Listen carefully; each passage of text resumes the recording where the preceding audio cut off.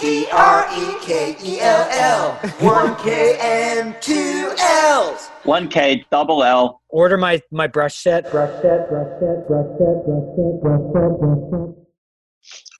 Hello. Jay, you look like a hostage video. Yo, you hear me? Can you hear and see me? Yeah. Does it look or sound pretty good? Does it look all right? Sound good? It doesn't matter how it looks. Hey, Jay. Tony, are you in, you're in Austin. I'm in Texas. I'm in Dallas. You sound He's way in better Dallas. than whatever you did, Jay. Yep, I fixed it. You sound really good, actually. I know. What'd you do? I turned the volume up. Right on. So on this episode, we're talking to Anthony Mastromatteo, right? Yeah. Yes. So we caught up with Tony Mashed Potatoes at the FACE conference, which was a long time ago. And It was a while back. So it's a very different conversation than what we'd be having now. But, in re-listening to it, I was just reminded about how much fun it is to talk to Tony. His mind is just, he's very open, and almost everybody we speak to comes from like just drawing obsessively as kids. And I think Tony comes from like a slightly different angle, which is fascinating to kind of see than how he looks at it. He's got his own lens on it. Yeah. So yeah, I enjoyed it. I love Tony. I think he's a great person, great thinker, great artist, really good conversationalist. So I'm looking forward to hearing this again, as much as hopefully everybody is who's listening to this right now. But of course, it has like nothing to do with our current situation. And, yeah, because again, it was recorded. Let's talk about conversation towards the end, where you get into a discussion of the virtues of doing this in person rather than over the internet, as we are doing now. Yeah. That's a good point. Thank you, Jay. I forgot about that. No. Let's talk about that for a second. The thing is, like, none of us, none of the three of us, we were like, yo, internet is whack. We're gonna do this live all the time. You got to do it live or don't do it at all. I mean, and you know what? Who knows if we ever would have come around to this if not for the fact that we were kind of forced to. And like, are they perfect? No. Are they super varnished and 100% audiophile quality? No, but we get them out. I'm not happy with it, but I think it's what we can do now. And to be honest, I was always uncomfortable in the same room as Jay, but now I've got license to avoid him. You see, there are countless advantages. Well, I'm just saying it's a little more awkward, but like we can do this. It's different. The original idea of when we were doing the podcast was this cross section as if we were, at dinner together, at a bar together, talking about art or talking about whatever we want. And that was the original intent. And it still is. Now, when this is all through, do I want to get back into the same room with everybody? Absolutely. I think it's just important to continue the conversation with our colleagues and people we admire and just people who are doing interesting stuff or have something interesting to say. So I think just putting it out there in any way possible, I think is worthy. So, I'm fine with it. I agree with Ted, but I get to talk to my friends. I get to talk to people that I like. And I think that to me, I if anything, I need that. I like that more than I ever thought I would, even if it's done through the internet. I'm fine with it. I'm not going to poo-poo on it too much because I'll take what I can get. Yeah, I always kind of consider myself something of a, creative shut-in. But like, man, I think a lot of us spend a lot of time alone in our studios. I just never cranking it out. It was just a different idea of why we were spending a lot of time alone in our studios and being forced. Yeah, but I'm saying now suddenly seeing somebody even on a screen and interacting with them is more valuable than I ever thought it was before. That's for sure.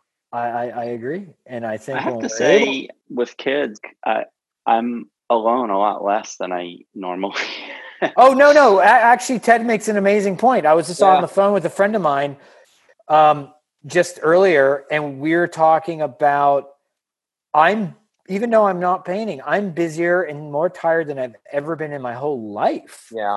It's every night I go to sleep exhausted from the day of just a million things to do, whether it's chasing around kids, whether it's, ordering groceries, going to get groceries, doing stuff. And by the way, I went out for the first time yesterday. I was telling Ted about it. He went to a barbecue with his neighbors so they could make out. And no, I had to go fax something because he's in Texas. I had to go fax something. It was the first time I was out, and I was, wow, this is crazy to be out and about. I had a mask on and everything, but it was definitely pretty weird to be out and about, But, I hope you kept your distance from people. Oh, me? Are you kidding? I'm like the most I'll run in the opposite direction. But anyway, I think this episode with Tony is a really great one. I think you'll really enjoy it. And thank you to Face for bringing us together. We're actually, where we believe it or not, this. even through all this, talking about the next Face, which would be, assuming that it's possible to meet end of October group, end of October in Baltimore. And I just talked to them today actually, and we were talking about the lineup. It's a killer lineup. So and the Wire. And The Wire, one of the greatest series ever made. But yeah, Baltimore in end of October. And I think if that's happening, which we all hope that and many other things happen, I think it's going to be some really crazy conversations going on, some really interesting ones, because what's going on now is going to be a huge topic, and there's just no way around it. There's going to be a lot of discussion of what's happening, what happened, and how it affected, what we're doing and how it might affect the future of what we do. So I think it'll be very, very interesting, and it'll be good to hear, some very smart people's opinions on or ideas about it. So we'll see. Anyway, again, thank you so much for continuing to listen. We hope you're enjoying these. I know I am. I like talking to Ted and Jay when I can, even if it's over Zoom. Yeah, it's good to catch up with you guys. Yeah, and hey, Tony, what brushes are you painting with these days? Well, thanks for asking, Ted. Let me tell you what brushes I'm working with right these days. You're peeking. So lately, I've been really digging these Tony Surinai custom beautiful brushes from Treckle. And I'll say this. Where do you buy these brushes? You buy them from treckle.com. Are they shipping now? They are actually shipping. And I would say they're selling pretty well. So I would definitely get on them because... it would be the best thing of all is if there was a promo code that people could use when they're checking out. To save money. Yeah. Yeah. You know what? That's a great point, Jay Braun, because there is a promo code. No way. Totally. So wait, if you put in SD20, you get how much do you get off? I don't even know these days. I don't know. Why don't we look it up? Wait a second. 10% off any 10%. But especially the Tony Surinai limited edition brush set. Yeah, which is limited edition, and you better get on it. I mean, get it while it lasts. Sooner than later, because it's a lovely brush set, but they won't last forever. Yes. Anyway, thank you so much to Treckle, as always. And thank you so much, Jay Braun and Edward Minoff. Thanks to our listeners. Thanks to our listeners and our Thank you to the listeners. Also, thank you to Mashed Potatoes. Tony Mastromatteo. He's thanks for that. And I'm sure we put some sort of how to get in touch with. He has a website and stuff. We'll put all that in the info so you can see all that stuff. So anyway, thank you, Tony. Thank you, Face. Thank you, Treckle. Thank you, Jay Braun. Thank you, Ted, and thank you all for being amazing, lovely people, and we'll see you all very soon. All right. I can do a quick one. All right, boys. Thanks. Sorry for the late night. I'll send this to you, Jay. And you got to cut. Probably not tonight. Probably tomorrow. Okay. Yeah. Best of luck and God bless, guys. Suggested deletion.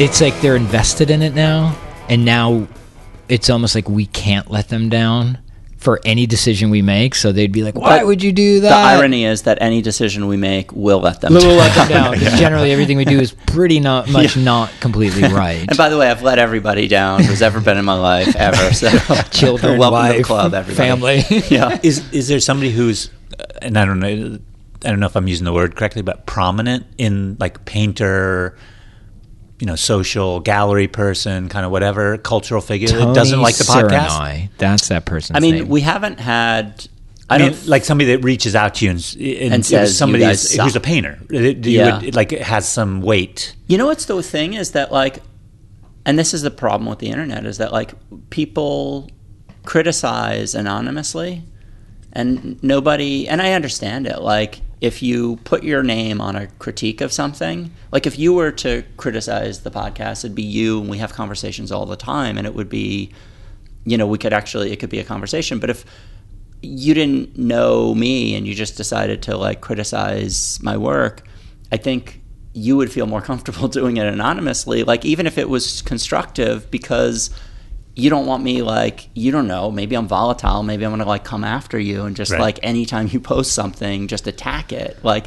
Nobody knows, so people do it anonymously, and there aren't real conversations. And I think it's bad. Nobody gets better, because either it's anonymous, just lashing out, but there aren't real conversations. And Instagram is nice because people are nice on it. It's not. I think Twitter is a whole different. I think Twitter's maybe the most volatile place anywhere right now. Kind of, but also I think if you're able to kind of separate yourself from it, that kind of criticism, if you don't take it personally, can actually be more constructive than people saying, "Hey, great job," really what you're doing. But the problem with what you were saying about the reaction time of people wanting to jump in and criticize it, and to me, it's I just want to be heard. Please listen to me, because I don't want to be.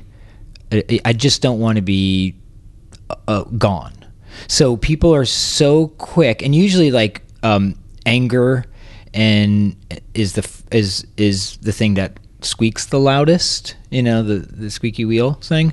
And I think people are just so fast to criticize and bully, to the point that when we were talking about and so much in politics and everything, but that it's better not to respond, because that's actually what they want. It's just a response. Thank you for talking to me. Now I can go at you hard. I've actually responded once or twice at the whole time we did the podcast to somebody who just said something kind of mean. And it's amazing that they're oh, hey, so anyway. And they were all of a sudden oh, you listened to me. Right. But a lot of it is back in the day or whatever, when you had to write an article, or when something was going to be published, because now everything is published, a Twitter. You could write letters rant. into the Times if you got a bad book review, and you could right. but your name is on it.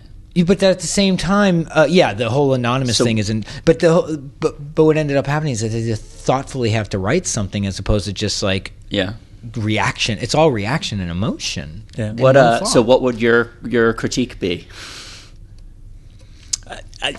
Honestly, the only critique I have is that what I remember, what we talked about before, of what the podcast was going to be, of just Like a more kind of broad spectrum of, and not only because I even see it even at face, right? Like it's an overwhelming number of like Water Street influence people. Right? Face meaning the convention we're at right now. So we're at Face is a convention, and we're rolling. Yeah, we're so the Suggested Donation podcast, I'm Edward Minoff. That was Tony Cernai, and we're speaking with Anthony Mastromatteo, who we affectionately know as Mashed Potatoes. Hi, everybody. Go ahead. Yeah, no. But you were saying it's mostly like, let's say, Water Street Atelier people. Or just people who are in this figurative tradition. Yeah, I would say it's a disproportionate percentage of a particular viewpoint. A monoculture. It's a monoculture. But I think that's why, when we were talking about your talk, you were giving information, but in that information, there's 1,000 different paths that are quote unquote correct. That you can take you could and choose run with. This panel, you could do this panel, you could do this. This is what I do. And so imagine, I also think within that tradition, either historically or now, there's also 1,000 different ways. And I just think it's but if you're in a vacuum, like I notice it because I'm not in that place, right? I'm in the middle of shit nowhere, right? So you notice that when you get into it, this podcast sponsored by the state of Ohio, the Travel Bureau. No, but you notice it because you see both that it is a group of people that has a coherence, right, and then moves somewhat together, and you also start to see, because you have to start reaching out, that there's these other groups that exist that have really viable, or other individuals that have really viable options. And they're really interesting and outside of the monoculture. Outside of the monoculture, and also I think part of what you guys had talked about was like that excellence is a universal thing. Yeah. That has particular applications, and I think that's a really, like I do a lot of running, and so I equate a lot of, the way I think about painting is to how I run, right? Or there are a lot of these crossover things. If you're trying to achieve something, right, there's kind of a universal quality to trying to do anything well. The process. Yeah, the process. Yeah. The only thing I would say is when you have these multiple ways of, let's say, doing the same thing or thinking about something, and I love that freedom, but for some people, and I say this even if you strip it down to teaching, if I sometimes have to hold back in telling people too many options because it confuses them, because then they're like, they become indecisive.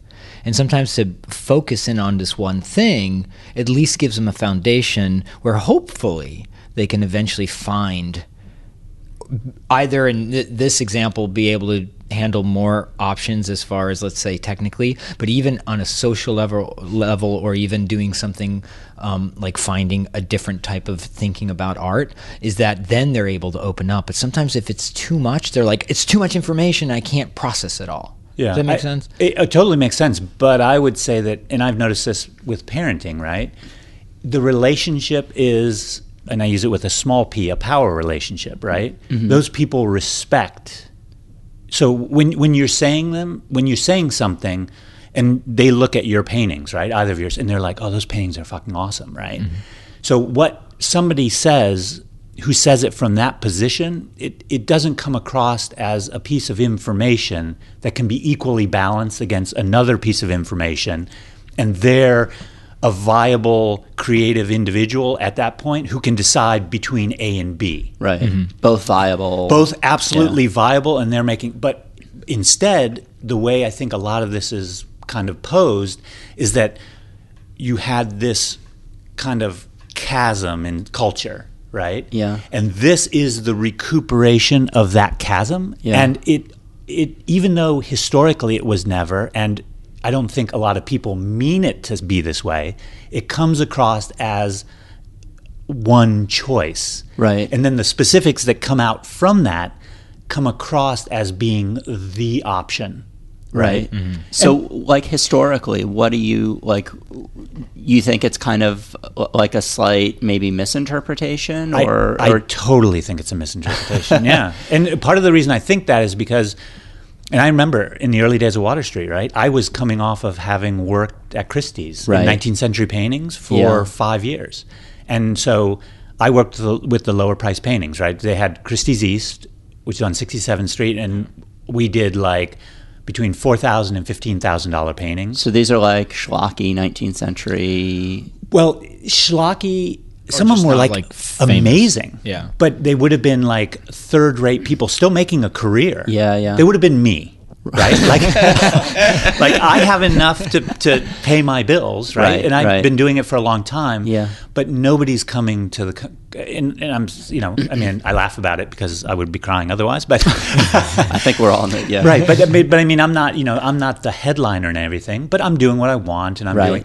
And the 19th century was filled with that. Right. Just like comedians or like anything else, all these people making their way. Right. You're not Eddie Murphy, but like there are plenty of people who are coming to your sets. Yeah, and I'm selling real paintings for real money over a real time period, and I'm really happy, right? Yeah. And so, and I wouldn't do anything else. But if we wrote the history of comedy based on Eddie Murphy and Dave Chappelle, right, we know that that's not the history of comedy. Yeah. And so having come to the 19th century and then having just listening, and I think it's true universally across modernism as well or whatever, to tell the story and having been immersed in this other 19th century that you don't see in the museums, that you don't, and then to have incredibly well-intentioned people who love this general idea start to tell a narrative that is not the narrative of the 19th century. So what do you think the narrative is that they're telling, and then what do you think the narrative is, the actual the true narrative of the 19th century?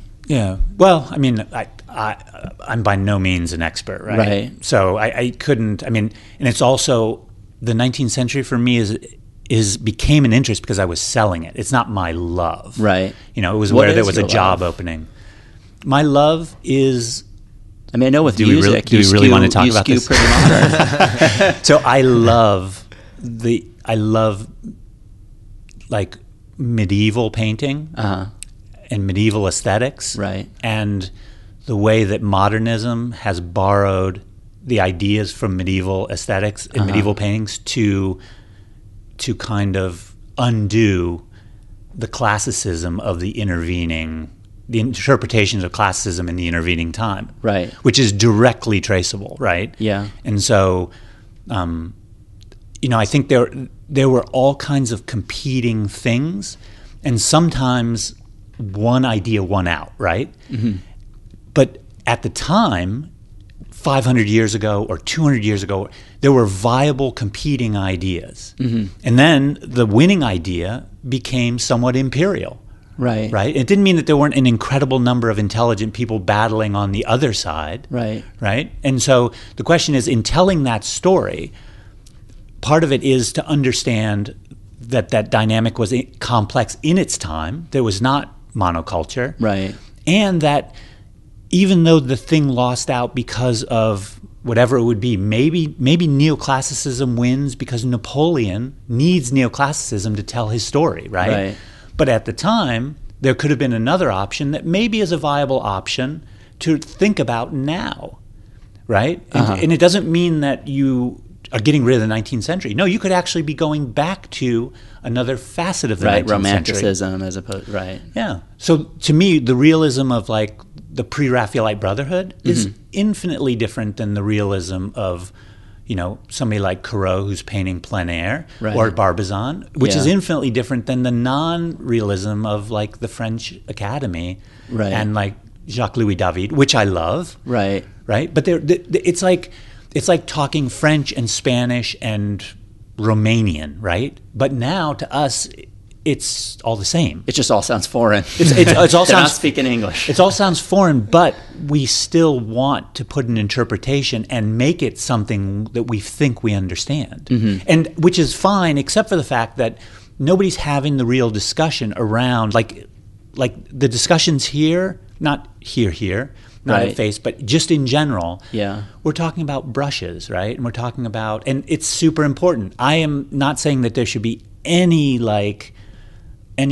abdication of technique or materiality or whatever. I'm all for that. But what I'm saying is also it should be art history, should be aesthetics, it should be but cultural history. You know what I'm saying? Yeah, but I also feel like art history, as it's often presented, just because you can't cover you can't relive 500 years of like artistic development in a semester.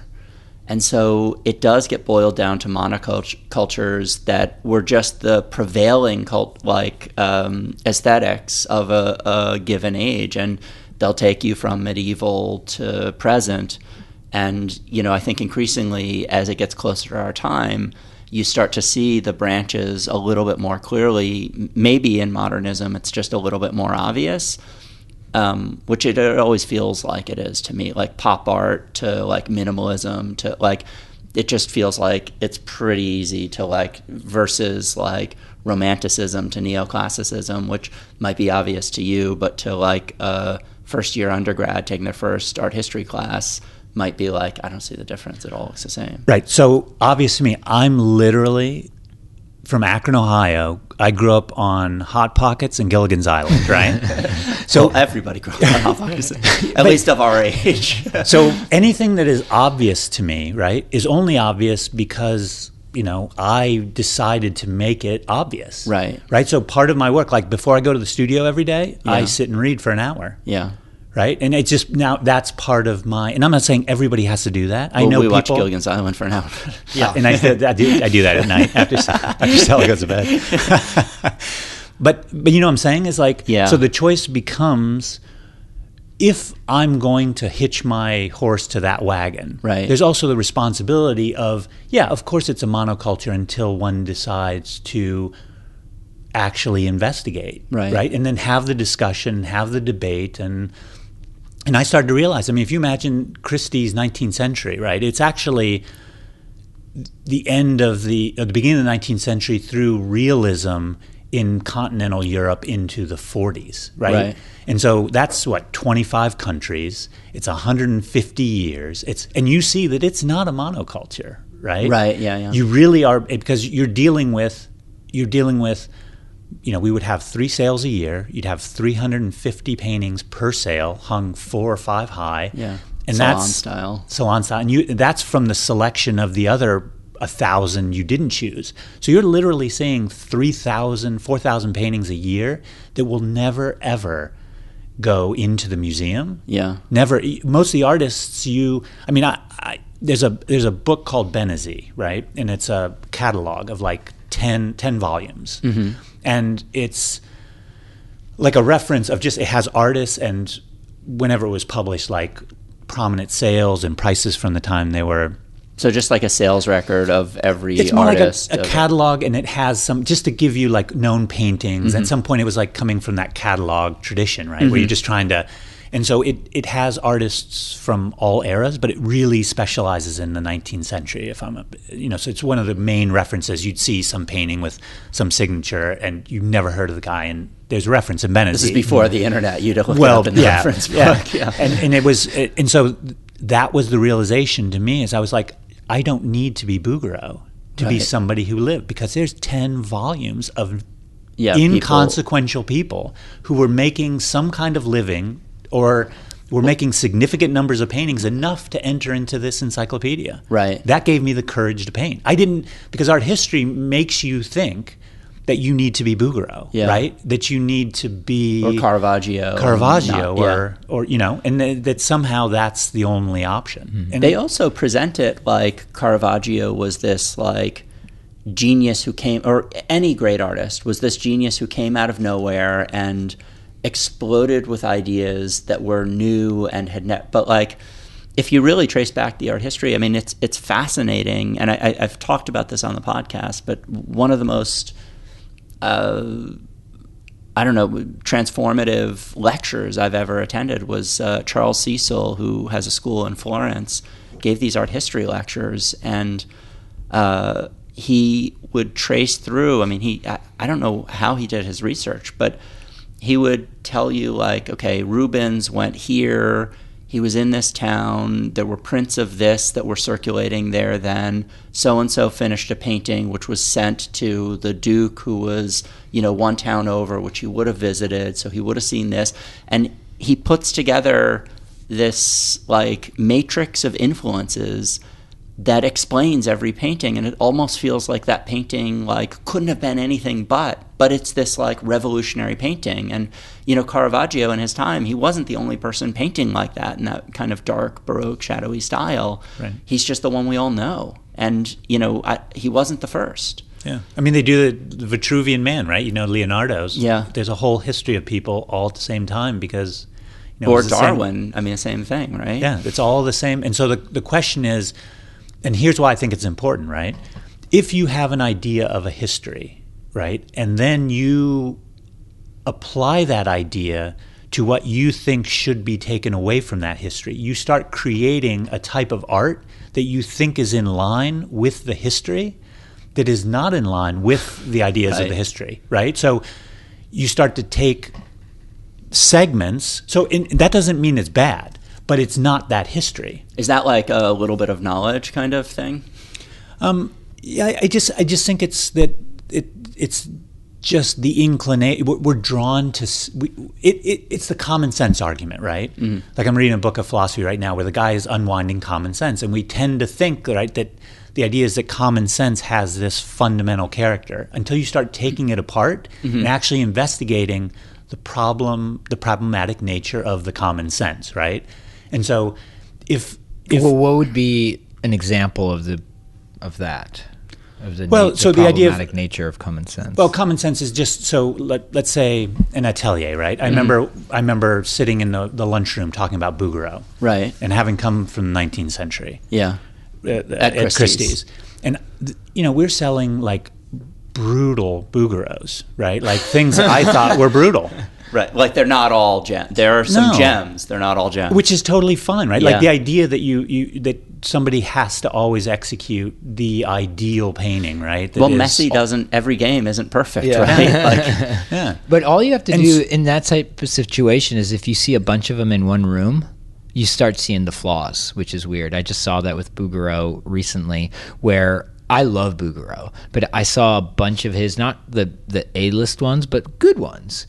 And when you see a lot of them in one room, I started seeing like, you kind of, that part's a little messed up or that part's messed up. But when you see it individually, sometimes, and you don't have a reference point, you can just see it as like great. Right. Yeah. So the common sense thing, what I'm talking about is, just imagine, I'm just using Bouguereau because everybody knows, right? So imagine that you have this one great painting, right? And you synthesize Bouguereau from, or one group of great paintings, which is a small group of his body of work. Right. And you synthesize down from that, like you're making a stock, right? It's bubbling on the stove, right? You're distilling it. It's getting concentrated and concentrated. Then everybody is sitting at the table. They don't know the other things, right? They don't know the work that's not that great. And they also don't know the context that generated it. All they're doing is that on the table of, and we all did it. I've done it, right? We're at the lunchroom talking about what we like about Bouguereau.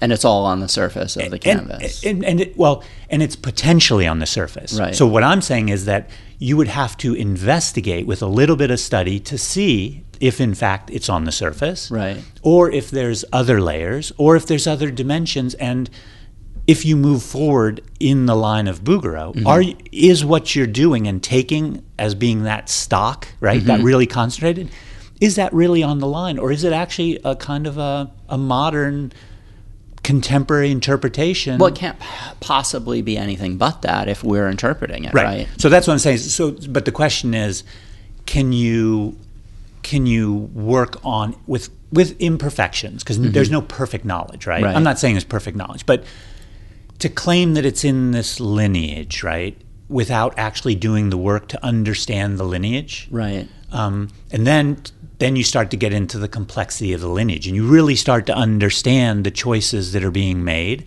and some of them problematic or not in his time. Right. Well, do you feel like there are any like huge kind of misunderstandings just from your perspective, or are there like maybe things that you wish people would, you hope people would know about, let's say, that lineage that you feel like maybe they don't know? Well, I happen to be, like, I don't want to say virulently because it's my proclivity. I'm totally against classicism, right?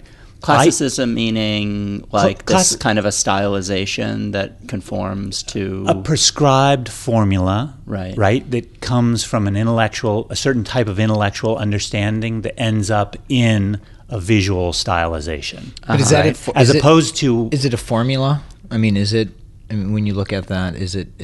Can you look at classicism as a formula? Yeah, I think you can. You could. Yeah. So do you feel like it's a misguided formula to some extent, or? Well, I think it is a limiting formula, right? And part of what I like about, I think, the realism we're actually doing, which I don't think in most cases is classical, right? It's perceptual, right? Is that the thing that keeps rewriting the limit of the formula is the engagement of the individual constantly with something that is not them. Right. I always think about what I'm that saying? as like a very kind of modern or contemporary idea that like each painting is an individual, because I think of, and maybe this is the misinterpretation that you're talking about, that there were other facets or other branches that, that were but like Van Dyck, for instance, who I think is amazing. Like some of his paintings, I think if he's judged by his best paintings, he's one of the greatest painters that, in the like Cornelis van der Geest, that portrait is just mind-bogglingly like moving.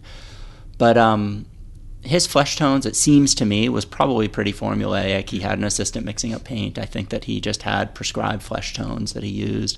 Seems like his approach was somewhat formulaic. Like formulaic in that he wasn't looking at each person always as an individual, but rather like he had an approach. And right. So I do think there's a difference between formula and classicism, right? I think you can arrive at a formula, like when you're painting a string, right? Yeah. That's a formula. Yeah. Yep. That's a formula that you may have arrived at based on using somebody's assisted knowledge, right? You didn't develop it from A to Z, because nobody develops anything from A to Z, right?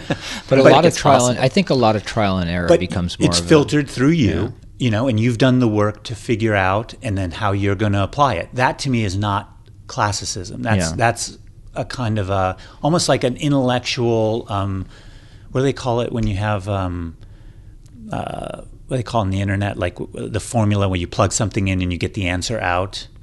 The word algorithm? An algorithm, yeah. right? So you developed an algorithm of materials that's filtered through the way you work. That makes him sound much smarter than he is. But you know what I'm saying, right? But that's that's a modern information theory type thing. Yeah. That's not going to be... that's different than classicism, which has an idea of the way you are approaching reality and what you're looking through. So, like I think that the difference is that well, go ahead, I'm sorry. Well, based on that idea, that what you just said, I do think that can apply to almost anything at any time in almost human history, in the sense that like the algorithm of how to get something done filtered through the individual I don't think that's a classical idea. I think that's just... That's right. That's not a classical evolution. Idea. Right. You just figure out, like, this has to get done in a certain way, and I need to problem solve it. Right. So a lot of painting is problem solving to this day, and in the 19th and 17th century. So I don't know if classicism can own problem solving. No. That's what I'm saying, right? Yeah. I'm saying it's not classicism. Okay, yeah, okay. Right. Yes. What I'm saying is classicism is a particular mentality, like a prescribed notion of reality, right? With proportion and harmony and beauty and order, right? And that it's somehow governed by this. But is that classicism, or is that just? I don't this know. organizing universal principle. I think that's the heart of classicism. Do you actually think people are doing that in that in true classes like neoclassicism? No, I don't. And that's why I don't like the term. And that's why I don't understand why the term is associated with it. I would say it's a hard term to, because you're also, you're not painting people in togas, so you're not really, or is it just an idea of, I mean, comic books would be more classicism than if you were going to go with that idea in a way that it's more formulaic, it's more ideal and everything. Yeah, I'm not saying that the idea of a formula, right? Because you can develop a formula on anything. Yeah. And the formula can be like, if you come up with a philosophy, right? You're starting to develop a formula, right? But what I'm saying is that somehow what I understand, like the kind of realism we're doing, is that the formula can always be rewritten by the direct engagement of nature, which is constantly in flux. Right. And so the prescription of the even technical stuff should not be so rigid that the individual artist who's applying the technical things can't adjust it because he or she has a concept that he or she imposes on that infinitely dynamic object that they're in relationship to, whether it be, landscape or still life or whatever. Right. Right. And so that's where I come. And so so what I would say is that the passage of styles, right, oftentimes in the past even, was not this uniform thing that in those eras, like you're saying, right, Caravaggio, those were, if it was great, those were dynamic people working through exactly like what we're working through, trying to create some kind of what now is a style. Yeah. Because they were making a formula, because at some point you have to turn it into something, right? So Caravaggio, you have a Caravaggio painting because he kind of created a formula, which was the result of his encounter with the subject matter, with reality, whatever it was, the tenets of faith or whatever, whatever somebody's encountering. That's different than having a prescription that one is imposing on, and then, that's I mean, there's no mistaking the fact that, you have neoclassicism at the same time you have imperialism, right? It's an imposition. Right? It's an imposition. So it's an intellectual imposition on something that doesn't want to be imposed upon. Right?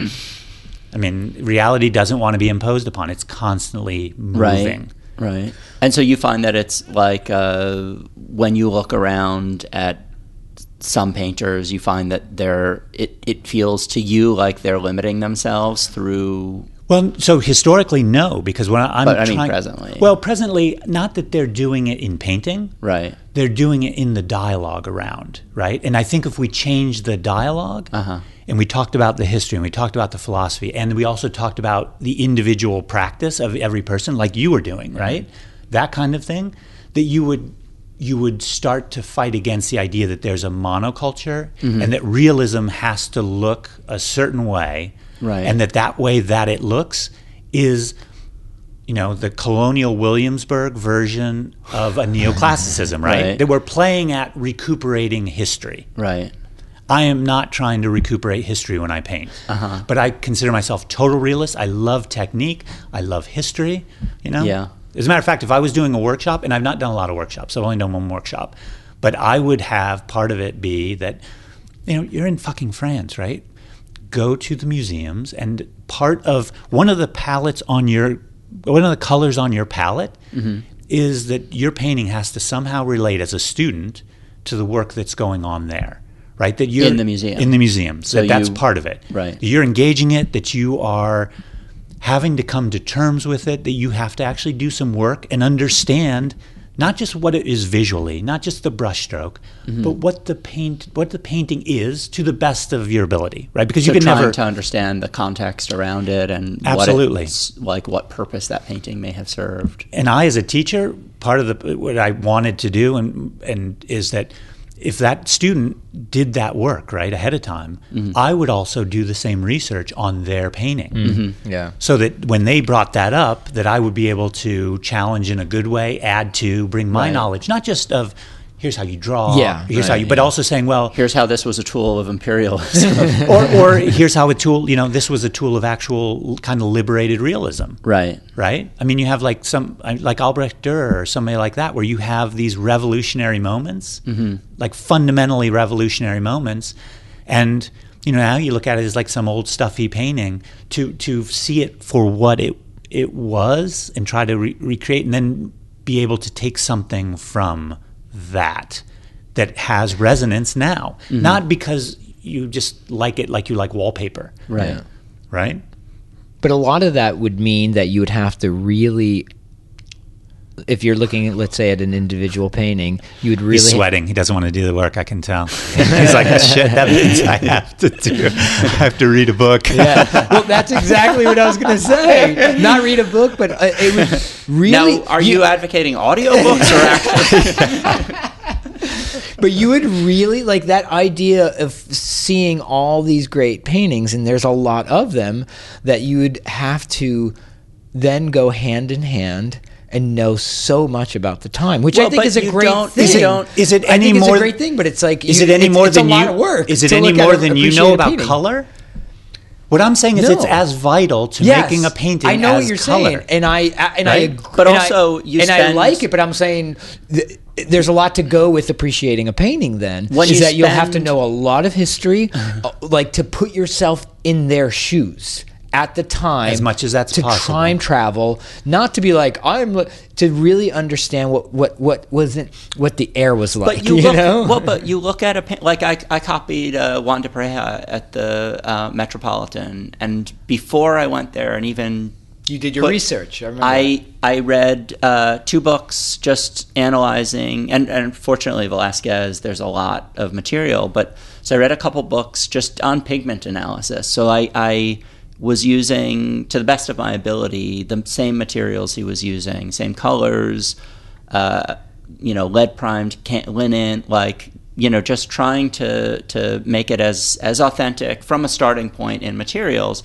But then I was also interested in who's Juan de Pareja, and what does this painting represent? Who is this person in his life? And for me, and I don't think this is true for everybody, but for me, and obviously I know for you, Tony, it enhances your appreciation of a work to really understand what it meant in historical context, what it meant to the artist, who the subject is, or why the artist chose that subject.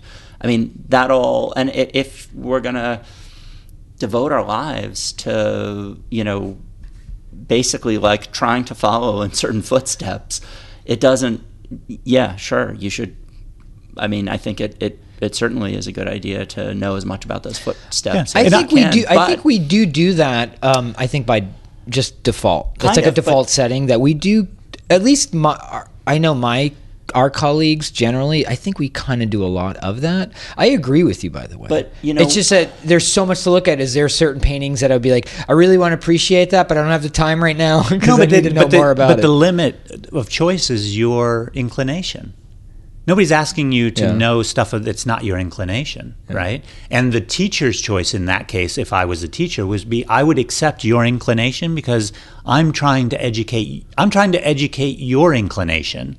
I'm not trying to educate you to be more towards either my inclination which is more like indoctrination. Or some historical inclination, which was not even really the inclination of the history. Well, and also, we're constantly kind of reorganizing history and looking back with a different lens, and particularly now, we're changing history. Well, yeah. That's a lot of but that. I think just the idea that there's a linear narrative through history has become incredibly contentious, I think. Yeah. And so the question is, you do your best and you move forward, and it's with no greater clarity than when you're looking at an object in an environment, right? It's in an atmosphere, and you never have, like you were talking about, it vibrates, right? Yeah. That's the nature of, there are no clear lines, there are no clear, so it's the same with the knowledge about culture or whatever. At some point you just jump off and you do your best, and when you find out that you were wrong, you say you're wrong and you renovate it, right? And you redo it, and you just keep doing that. Well, and that's part of like that's part of the history of your work. Like your narrative is your misinterpretation of something, which is, maybe just as valid as like an accurate interpretation. Yeah. So as far as like being a modern painter now, because we were talking about the past, what advice would you give to somebody now to start saying, well, now let's look towards the future? As far as don't start. Well, I'm going to start. But that idea that how do you start? No, I mean just don't start painting. Law, medical apply to law school. Computer science. Go into the trades. You'll make a good living. I'm telling you. A plumber. Yeah, make a lot of money. But the idea of when you're looking at the past and we're looking, that concept, but now how do I apply that to the future? And how am I looking at me, or my colleague, and how am I, putting all this emphasis on moving forward and not looking at the past at times? Well, I guess... Or you always have to look at the past? Always looking at the past. Yeah. Absolutely. And what I think is a really interesting thing as it relates to a modern painter, right, is like what we were talking about with the podcast. Mm-hmm. If we could have a group of people who have an honest discussion, right, where you have studios next to each other, or you have, internet WhatsApp calling or whatever it is, and somebody's doing a painting, right, and you have a trust, and that person says, holy shit, that really reminds me of this, Gerard David painting from 1450. Did you see that?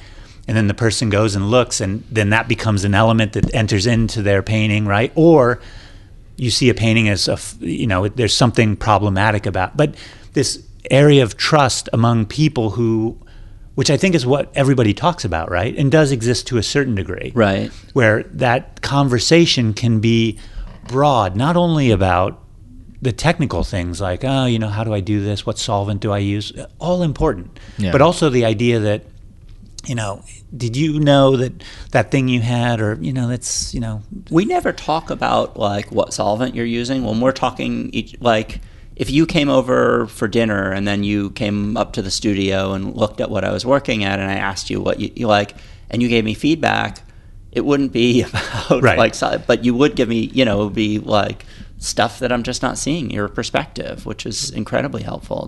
That kind of community, I think. Yeah, that kind of community that also has that historical, right? So I'm a believer that I possibly can't have enough knowledge, that it's not helpful so I believe in accentuating each individual in their individual. So you may like Caravaggio, I may not like Caravaggio, right? You may like, I don't know, Bouguereau, and I may not like Bouguereau. But you're bringing it to me in your conversation so that in the unity of that whole thing, I'm trying to do my thing, right? Right. But I then have access to these other things because each person is activated in that uniqueness. Yeah. But there's a common trust that in some weird way we're going for the same goal, right? Yeah. Which we can call realism, we can call, painting that appreciates history but is trying to be contemporary, whatever or name representational objective paint, whatever the name is, or perceptual whatever painting. it is. But we all are trying to achieve something that relates to something that is not only inside our head, right? We honor perception, we have a respect for craft, and we find value in history. Yeah. And that forms like but I think all of those things are really important. And that if each person has their little niche, like all those paints and colors, I don't know anything about. Like, I really don't. I don't even think. I couldn't name, just like if I was driving around, you know how to get to a place, but you don't know the names of the streets? Yeah. I don't even know the names of the colors on my palette. Yeah. I just used them, and I just know how they work. Yeah. Right? But I'm not saying, oh, Tony, this is such a waste of time, man. Who cares about that? No, that's your thing, right? It's great. So if you now, by being in a relationship, you're the third lobe of my brain. I have access to that. And then the fourth lobe. And then you get this community. My worry, like the idea is that it's the tendency for it to become a monoculture that is imitative of history as being the thing to be copied. Well, but maybe it's more imitative of one person's interpretation of history, which is, I think, the danger, right? Right. That's what you're talking about, is that, like, if one person has an outsized influence on the third lobe of everybody else's brains, those people aren't expressing their own individual preferences for aesthetics, and instead are just glomming on to this one strong aesthetic. Yeah. So and you can see it from a you, distance. You can see it. I mean, I became the painter I became because I moved 500 miles away. Yeah. You know? Although, I mean, I would argue, and this is maybe a like from a distance kind of a perspective issue, but like seeing you do a cast drawing, and you know, to be honest, like almost all cast drawings look the same. You know, it depends if they're done in charcoal, or, you know, it depends if they're done in, you know, one school that focuses on one thing versus another school that focuses on another thing. But like, they're basically all the same. From a distance, they're the same. Right. But, you know, once you know a little bit about cast drawing, which is what connoisseurship is, right? Looking at your cast drawing, like, which was like this, you came to Water Street and you did this cast drawing and you immersed yourself, and it was a different thing. It was a thing that nobody at Water Street had ever tried to do. You kind of changed cast drawing at the time. I kind of remember that. Yeah. You went about it in a different way than I was, and then a lot of other people, and I think your way kind of stuck. Yeah, but I always thought of it as making like I was trying to make a beautiful thing. Yeah. Right? Out of this exercise. Well, and it never had the idea of correctness, right? Was not the standard. Right. The standard was to make this thing that made me kind of vibrate, right? Like whatever that meant. Yeah. Right. You know? But I mean, it had some roots in correctness. Well, so right. I think the correctness is so the way I look at it is actually like if you have a chicken and egg thing, is that I was going to Water Street, and I realized this later, because part of what I needed to get to the beauty was some of Water Street's understanding of correctness.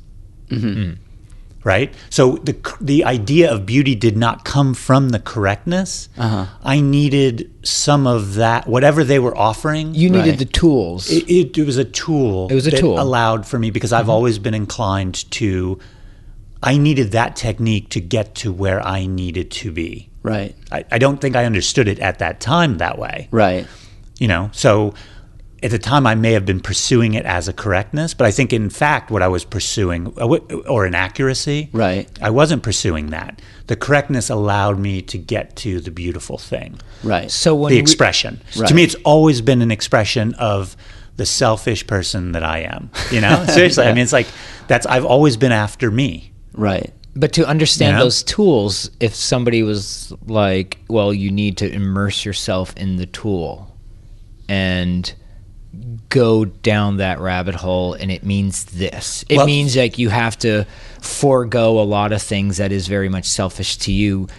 Can you do that? Not you. From a distance. Can one do that to learn the tool, to use the tool efficiently later on when they have complete... Can one do that? Yes. Do most people succeed in doing that? I think not. Well, then I'm going to because I think the tool becomes oppressive. Yes. And the tool becomes smaller and smaller. So imagine the concept of what 19th century painting is, or Renaissance painting, right? And imagine that, you know, you have a certain educational system that sets up teaching parts of it, right? And imagine that, you know, you never get to the whole, right? So you're only doing parts because of time limitations, because of money, because of whatever. Eventually, because the whole is never achieved, the people become better and better at the parts, and the parts begin to seem like the whole, right? So the unfinished drawing, right? Like you never finished a drawing, right? Like it was just a room full of unfinished drawings. So the idea of like, what do you do with the figure, which would have been a very normal thing in the past, right? Never ever gets addressed. So then imagine that person becomes a teacher. Right. And they're the expert at amazing fragments, amazing unfinished drawings. So that person that they're teaching, who is in total awe of this amazing drawing, is pursuing as what the historical thing was, which it's been cast as, is this amazing unfinished drawing. And then they teach because But do you think who's selling paintings? Nobody's selling paintings anymore, really, right? There's just like 1,000 ateliers now. Yeah. And it's all people like slowly. Do you think then that it's just eroding over like generations? Or because I mean, I tend to think like maybe like parenting, that, you know, your parents, you know, might have been great, but like had some blind spots that drove you crazy. And then as a parent, you're like, those blind spots, that's not going to be me. I'm going to be the opposite. And you swing way far the other way, and you're focusing on those blind spots, and you create new blind spots. And it just swings back and forth to extremes. But what's the mechanism of the child? The child in that case is liberating him or herself through transgression, right? Mm-hmm. What is modernism? Exactly that. It is a transgressive move against the blind spots of the parent. Right. Right? And so that's why I'm not against modernism. And I also don't think modernism is against what we're doing. But then, right? so then you're not against the fragments as kind of a, you know, a transgression against the whole, you know. So in you're right. Yeah. It could be something. What I'm against is the idea that that is what was historically going on. Right. The misrepresentation of it as being what the history was. Mm-hmm. So you're right. I think those fragments, what most people are doing is a total postmodernism. Right. It's a beautiful postmodernism, but it doesn't actually... But it runs a danger, right? And the danger is that it becomes colonial Williamsburg, right? So if it's too backward looking, but not accurately. Well, it doesn't have its own, because it's so tied to history, right? Mm-hmm. In the way it conceives of itself, that it's also not doing the work. It's doing the technical work, but it's not doing the other work that brings the technical work to be something invigorated. And it copies all these other things. Is that just meaning? No, I don't know exactly. I think meaning is the way we describe it. Right. I don't know if meaning tends to be this thing that you can then translate, right? Like codify. Right. I don't know if it's that, because I think it's more than that. Most, you know, I know a lot of people, they don't codify things like I do verbally, or they feel things that whatever it is. Right. You know? But it's from a distance when you see super talented people time and time again doing the same painting. Right, I remember at Nilda's when she did all those framers work with, okay, and City. Everybody took a bunch of paintings, Yeah. and she couldn't match the frames to the paintings, right? She didn't know whose paintings were, because they were all the same. And I think there's a place for that in a study, right? Right, and that's that broader perspective. Like for an outsider, all these still lives look the same, right? Because they're all apples, and and I think that's a legitimate perspective, because, you know, the overwhelming majority of people don't give a shit, right? They're outsiders, right? And so, but I mean, we're not painting for those people. Well, I kind of am. You are painting. Yeah, just not that I'm painting for them, but part of I see what I do, right? I'm not. It doesn't mean that I'm making a compromise in what I do. I'm not saying I wonder what I'm going to make Ted or Tony happy with today, but I do think I'm going to communicate myself. Anybody who knows me and is on my email list knows just that I like to communicate. Tony sends long emails with lots of philosophical and literary references, mostly about James Joyce, but now you're moving to... Now it's like French 1950s philosophy. I remember the Peter bubble. Sloterdijk. That was actually really great. Like, the bubbles and trees. Yeah. Oh, the tree, yeah. The bubbles and trees. But someday they will be published. Yeah, that's what, oh my gosh. So everybody knows that I like to communicate, right? So for me, part of the joy of it is the communication of it, and the fact that it goes on the wall. Right. And I am a big believer that value, there is an element of value in reception. Right. Value is not some like autonomous maker who makes something, imparts to it some value, and then the masses are supposed to encounter it. Right. And understanding the painting is getting what the painter intended.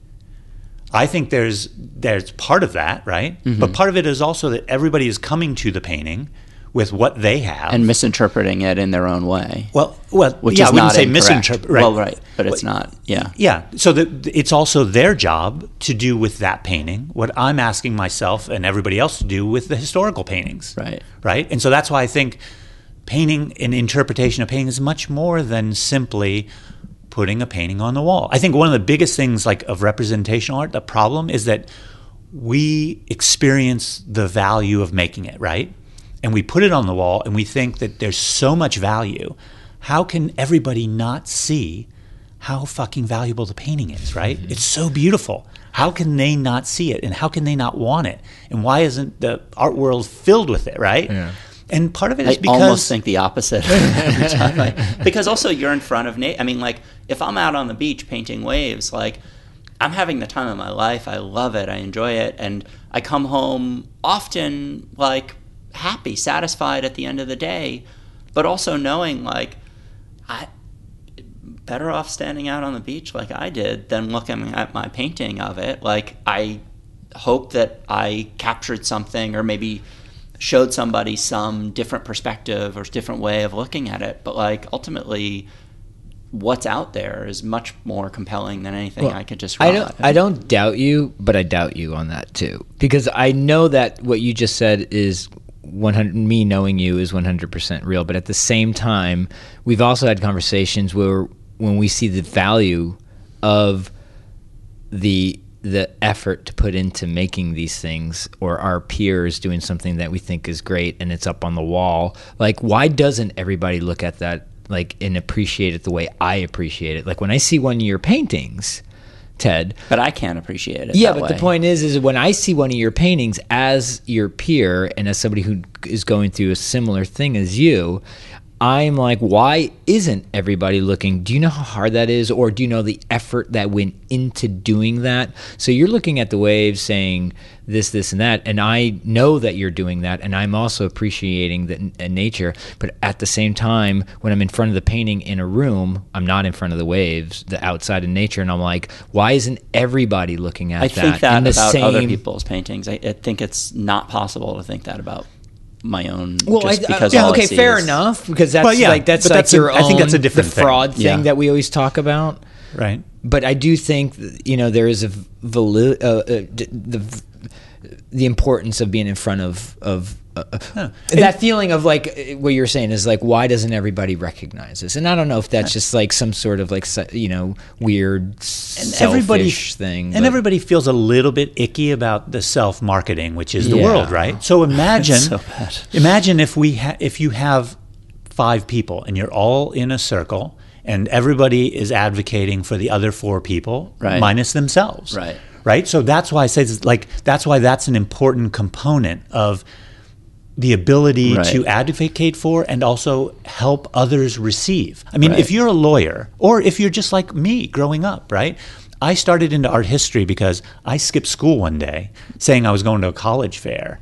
And a friend of mine who was, like into Depeche Mode and The Cure, in like 1988, 1987. So dark. Like, he was like, let's go to the Cleveland Art Museum. So we went to Cleveland Art Museum, and I saw a painting by Turner, Burning the Houses of Lords and Commons. Oh, right? Yeah, they have one of the copies in Cleveland. What is this, Ferris Bueller's Day Off? Yeah, well, that was the nerd version. Yeah, of Ferris. that was real cool. Hey, let's go to the museum. Yeah. And so let's skip school and go to the museum. And so so the understanding of that. And I'm still, I just that Turner, recently, that Turner kind of, but it wasn't. There was a visceral response, but that visceral response ignited a need for a certain kind of understanding that I have pursued for a long time. Why do I find that compelling? Right. It was a patch in the sky, right? And there's nothing in my past that would have made me look at that to say that is. So what? Why? Well, I think I've come up to it's because, and as I understand it, actually Stella bought me a book of essays. Your wife? Yeah, my wife. My very beautiful wife. Hey. The lovely and talented Stella. Yeah. So she bought me a book of essays probably 3 Christmases ago. Actually, for my daughter, that was Santa Claus that bought that. Oh. But so it was a book by this French philosopher named Michel Serres, and it had an essay in there which talked about Turner. And the essay was, so if you imagine Vulcan by Velázquez, right, or a 19th century Vulcan, right, like a blacksmith, you're put in a certain place in relationship, which is what the picture plane does. The picture plane is a visual imperialism, right? It locates the eye in one place in relationship to a reality that is structured and tells you how to look at it, right? If the painter knows what they're doing. If the painter, right. But we're presuming, right, that that's well, like even the if stuff they that's, don't, it's doing that. Maybe unintentionally, but it's doing it. And so he's going through and he's saying that you are looking at, and you know, if you know Vulcan, right, it has the glowing ember. Yeah. The steel is glowing in almost every one, right? And you do all the technical things that you need to do to make the moment of that glowing steel. Right. So Serre talks about that, and then he brings up Turner. And this is an essay written in the 60s. This is something I experienced in 1988 when I went to see this Turner. Right. And then my first year in college, I took a class on neoclassicism to post-impressionism, which was supposed to discuss Turner, and never did. So I never got the question answered, right? So in this essay... The Turner class where we will not discuss Turner. We never discussed Turner. But in this essay, what he talks about was the difference between that kind of traditional picture plane, kind of dominant imposition of perspective on the viewer versus what Turner is. In the old paintings with that kind of traditional picture plane thing, you are looking at the burning steel. What Turner does, both by the way he controls it, is he's putting you in proximity to the conflagration. You are in the conflagration to some degree, right? Oh, this is where the crowd is kind of coming out into the darkness. And he puts you in the crowd. Right, yeah. You are in as this thing is coming towards you. This ember Yeah, fire, and so Michel Serre is talking about the difference is that at the same time, you're moving away from a classical physics to thermodynamics. You have the internal combustion engine. You have Carnot. And so, you know, you're talking about the things that change. You have a different kind of physics. Right. Right? And the classical thing of like Newtonian physics and where you have simple, organized nature, right? Right. Whereas then you have now complexity. It's about to be overthrown. It's totally overthrown. And the things that are going on in engineering and the things that are going on with Maxwell's theories of physics and the things that are going on are also going on in the visual world. Right. And so the thing that resonated... Coincidentally or in tandem? Like, are they influenced by each other? I bet you it's... know? Yeah, I don't know if it's direct, but I bet you it's one of those things that's like in the air. Why is, you know, calculus being done by Leibniz and Newton? Zeitgeist. It's something in the air, right? And it'd be an incredible topic, and I've never read a book on it, or I don't have an opinion. I don't know. You should write a book on it. Yeah, I wish. But he's maybe like, the next series of emails from Chuck. Are going to be the first chapter. But there's so many of those things. So I think part of it is that Turner's perspective, where now you're not looking at, but you are in. So with your own work... You're in the complex. You're experiencing directly the complex. Right. Right? You are not looking at as this kind of God that's standing outside of and is watching it happen, right? You're in it. You're in the dynamic chaos. Right. And part of what is part of classicism is it's this intellectual thing that's trying to understand, but in fact, in trying to understand, it limited because it could only understand so much, so it created structures, right? Number systems and golden means and whatever that made you feel like you could understand it. But in fact, we were controlling it, right? Right. Like it's like when I went to Greece, right? Like a couple years ago, and you look at the on the Parthenon, there's the Athena Nike temple, okay, and it's basically, you know, that's the Greeks saying, you know, we won, and you have these Amazons, and you have these giants, and you have these titans, and you know what? They didn't win, and they're the others, and we don't understand them, and the fact that we don't understand them is they're the bad guys, and our perspective won, and that's what it means to understand, right? Is our perspective. Right. These other things, they're barbarians. Right. Right? Because they're titans and Amazons and... You know, because they're barbarians because they don't do it the way we do it. And we get to control that because we won, and we're going to put temples up. Yeah. Well, they become Athena wins. Athens wins, right? They become the gatekeepers. That's classicism. Right. It is an inherently imperial thing. And I don't mean like armies marching. Yeah. I mean that what it is it takes this incredibly dynamic, amazing reality, right, and constantly is limiting it in an infinite number of ways. Mm-hmm. And I think what perception does is it's the possibility of having a really astute, smart, sensitive person actually undo that. Right. Because they notice what's going, and Turner did that to some degree, right? Right. Slave ships, range, steam, and speed, right? It's no mistake that Goethe had a train on his desk, right? Around the same time, maybe a little bit before, that Turner's painting rain, steam, and speed. Cutting through the landscape. Yeah, I mean, you've changed the experience of reality by moving fast. But so in your own work, I mean, because right now I think that like just the transformation from like analog to like cyber is so like, it's just such a radical shift, and like theories of like understanding our place in the universe, like there are a lot of like simulation theories that like we really are just all part of the simulation that are actually pretty like very serious people are thinking these ideas, like multiverses and yeah, but like it's just so infinitely complex, and we're starting to get our heads around like this whole new layer of complexity. Like how does that affect what you do as an artist? Well, so that's why I like trompe l'oeil, right? Because trompe l'oeil is immediately both things, right? It's a game that's creating a simulation that, if done well enough, it is impossible for the mind to get out of the simulation. Right.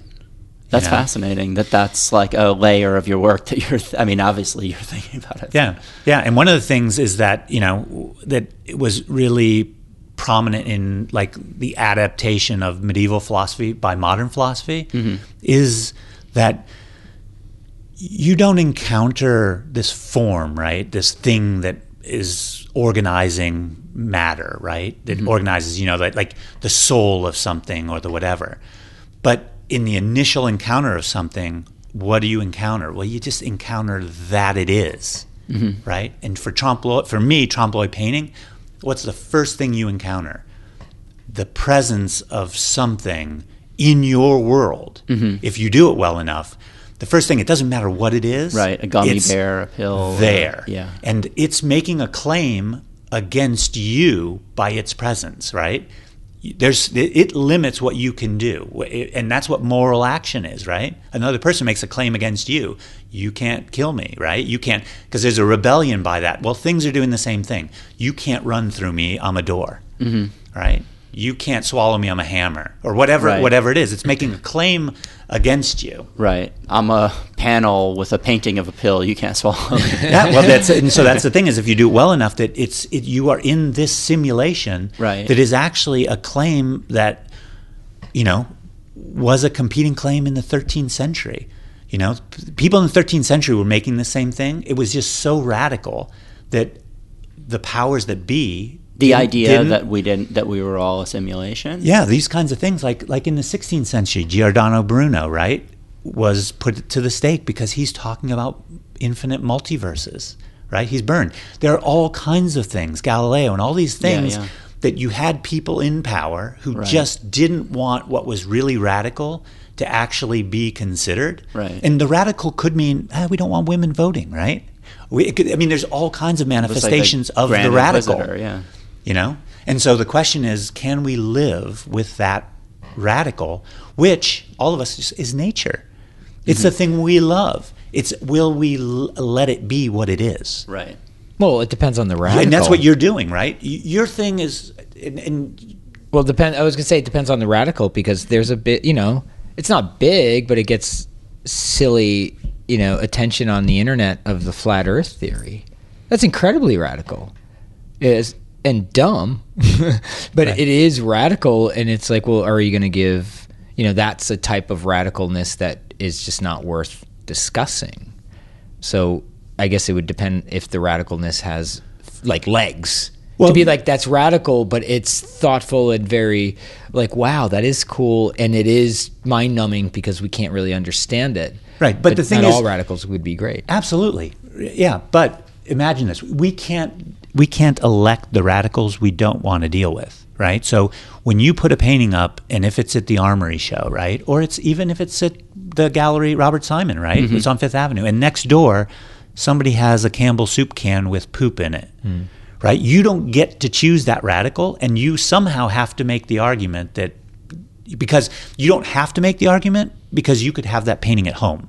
But you've chosen to put it out in the world, and you've chosen to put it in a place which is potentially next to the Campbell soup can with poop in it. Right. Right? And so at that moment, then you are having to deal with the flat earth, whether you like it or not, right? And so So you can ignore it So good.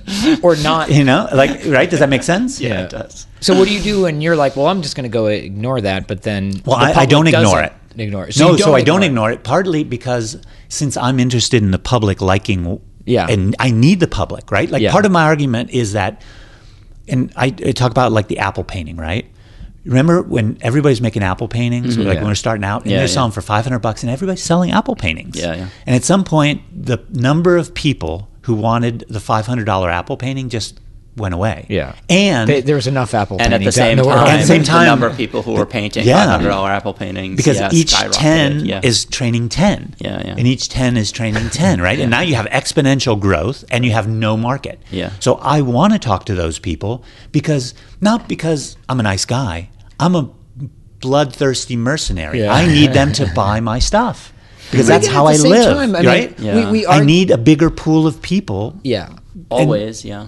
And that's who I'm trying to discuss, to say, listen, I'm not going to make it impossible to buy the poop Campbell soup can, but here's another option. Yeah. And I would be willing to say, if you listen to me, I could tell you why these two competing things now are that you might want to choose mine. Or even better, Or if you're a flat not earther. not mine, but Ted's or Tony's. Right. Right. And I would hope that As you would part of a say, group. as Yeah, part of yeah. a group, that Yeah. because I feel icky saying, hey, look at my painting.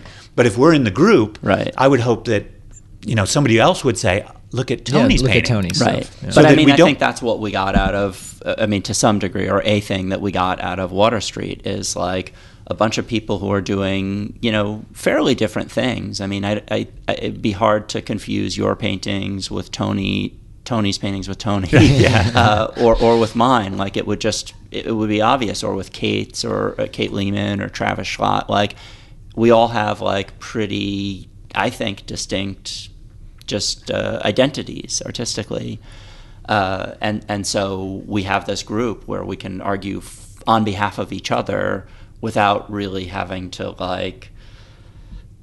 do that icky thing, that self-promotion that I think we're all fairly uncomfortable with. Yeah, and I do it mainly because I'm on my own, right? I mean, to some degree, you have to do it, right? But I do think even on a philosophical, Well, and you do believe in it. Like you're not doing it because you don't. Like I as hard as it is for me to talk about, I'm painting waves because I believe in something. This journey that I'm on, that I have some belief in it. Yeah. But see, I would contend. Oh, go ahead, Tony. I was going to say, but also the reason is we can debate, but philosophically, I think there is something on the big picture, we agree with, and at least coming from the same, when we were talking about coming kind of from the same place.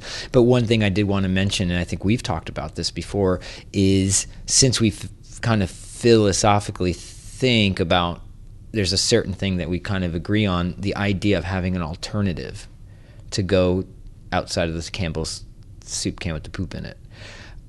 I think in the beginning there was this whole philosophy that we were like, we got to, not me, but I think there was this idea that you were supposed to go out and destroy that. And I was like, no, I think it actually should exist. I think that it's fine, we're not going to destroy it. It's too much effort to get rid of it. So putting an alternative out there for people to say, if you don't get that, that's okay, here's this. And if you do get that, okay, cool. And I do like what you were saying And about by the way, what are you getting? trying to almost bring them to our side. But so here's what I'll say. So in a way, you need to have that exist to be able to bring them to your side. And then otherwise, there's not going to be an alternative. Right. So would be the one, I totally agree, but here's the one criticism of what I have to say. And you could say I'm wrong, right? Mm-hmm. But I would say that up to this point, right, most of the advocacy for look over here because it has value has been, and because most people are artists, has been, we're going to put beautiful stuff up on the wall, and it's going to command a place because it's beautiful. And you don't feel like that. And I don't feel that's enough. It's not enough. Yeah.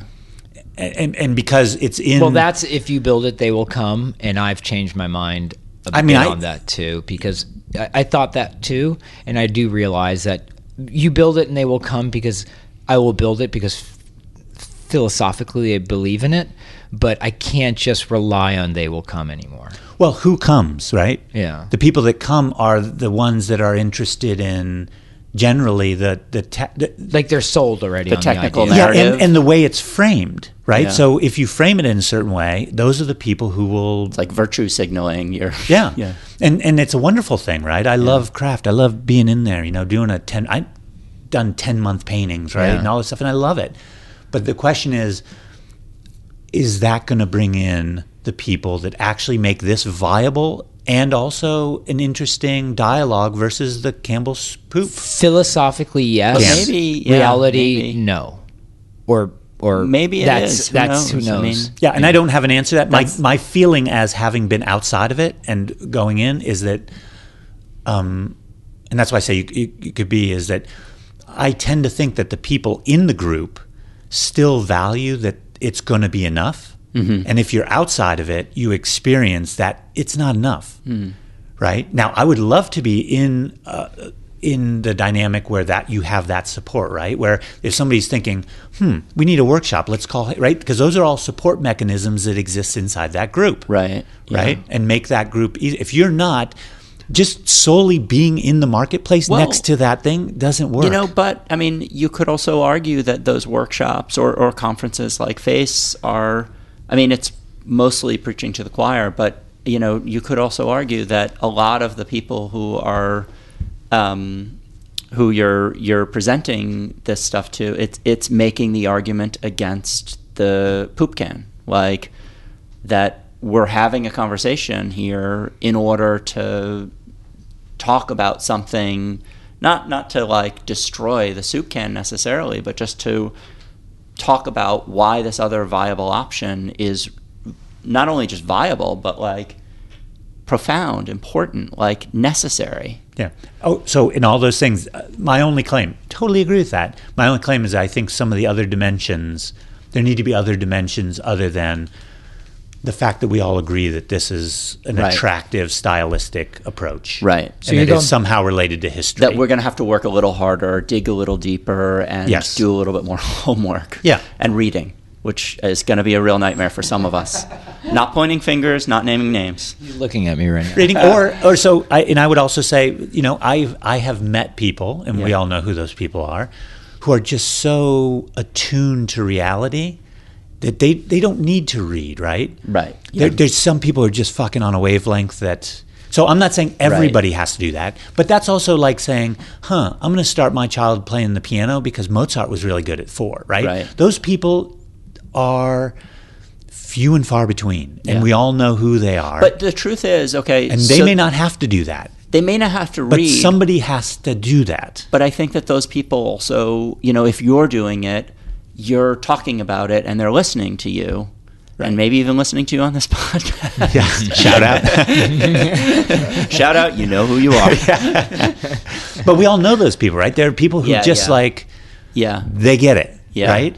I mean, they're the people who we all emulated when we were studying because we're like, holy And cow. what were we saying when Tony was talking about? It's like, during your talk, you're like, when I'm doing, like, the reason I'm doing, that talk on the 3-hour still life, right? And I'm doing is because the first one is pretty shitty. Yeah. So I need to do 25 because I'm hoping I'm not, I started late. I'm not natively talented. I wasn't, doing murals on the side of my crib at age 1. Yeah. With spit and fecal matter, right? like Last Supper. So thoughtful. But so I need to do work. Right? And it takes me over and over and over again to get... And I think the idea that somehow it's all premised on the person who is just innately... Because that would go against the very thing we're talking about, which is the hard work, the craft, the grit, or whatever. That's not meant to exclude those people who just have it. Right. Some people there's like, doesn't mean they don't work hard, but they have something. But right? the people who have it all, they have it all is so rare. Right. That's what I mean. Incredibly rare. The idea of like using the word genius or something. But the like truth that, is, it's just and not, I think it's not like very real. It's almost like I think we all are like not even mildly, but deeply offended by the fact that the world is not looking at their like incredible genius, because those people are, and everybody listening to this has like come across some artist who just like intuitively makes everything is just beautiful. It's just aesthetically, like they just have some way of making whatever, if they're drawing your hand on a table or painting or whatever, it's just going to be beautiful. And those people, the fact that like the art world is celebrating the poop can and isn't celebrating those people is offensive. Right.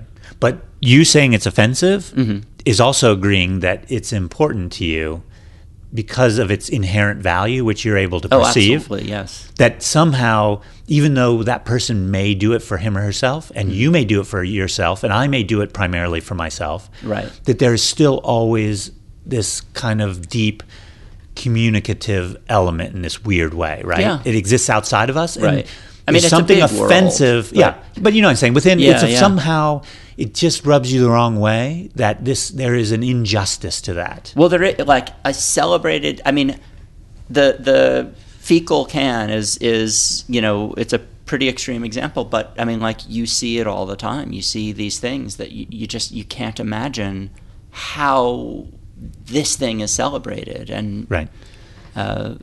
And I think it exists in the art world in a way that it wouldn't exist. And to be honest, actually, like to take the fecal can example, like I would say probably more recently when I go to these like art fairs, and I haven't gone to one that recently, but when I have, I've seen that the craft of the fecal can has gotten better. Like people are actually like making a, doing it well in some. I don't know that there's a way to do a fecal can well, but like the things that they're doing, these installations with mirrors or whatever, like you look at it and you're like, wow, like, whereas like the Damien Hirst shark, it was so poorly done. It was like, it's kind of like a cool idea that belongs in the Natural History Museum, and they would do it well there. They would actually but do he did like, very well there. The craft of it was terrible. Horrible, and I think that I find kind of insulting. And maybe even the fecal can is too broad of an example, because if you could do it well, if that shark could be done well, it would actually be kind of a, I don't know, it would be an engaging thing to look at. Why do you think that is? Why do you think it's because of technology No, I don't. I think everybody can see so much so quickly now that they need to have things be crafted a little bit better than it used to be, because you're inundated by so much information. I agree, and I don't know exactly why even things that would normally not be aesthetically good, at least they're doing it at a better quality. Yeah, I mean, I don't know the answer to that, but to me, I guess the difference is that in the past is that I'm open to engaging that question, and I open myself to it by going to the fair. Right. Yeah. And so even if I find one thing that I like, or I find things, but what I don't go is with an attitude that it needs to be torn down. Right. Although, then if I'm going to argue the other side of it, which maybe I feel compelled to, I went to film school, and one of the things that, I don't know, we think about a lot is every ticket sold is a vote for more of that movie. So if superhero movies are selling tickets, they're going to make more superhero movies. Yeah. And if independent movies are selling lots of tickets, you're going to see lots of studios with independent divisions making lots of independent films. And when you buy tickets to those art fairs, you're supporting a lot of stuff that probably, like, maybe the one thing you pick out, maybe you're kind of supporting that, but you're also supporting the 9,900 other things that you kind of hate. And I think those art fairs in general probably they've been described as meat markets, and that's kind of what they are. And I don't know that there's anything like real deep there either. Well, so here's how I look at that, right? I grew up in a very Catholic family.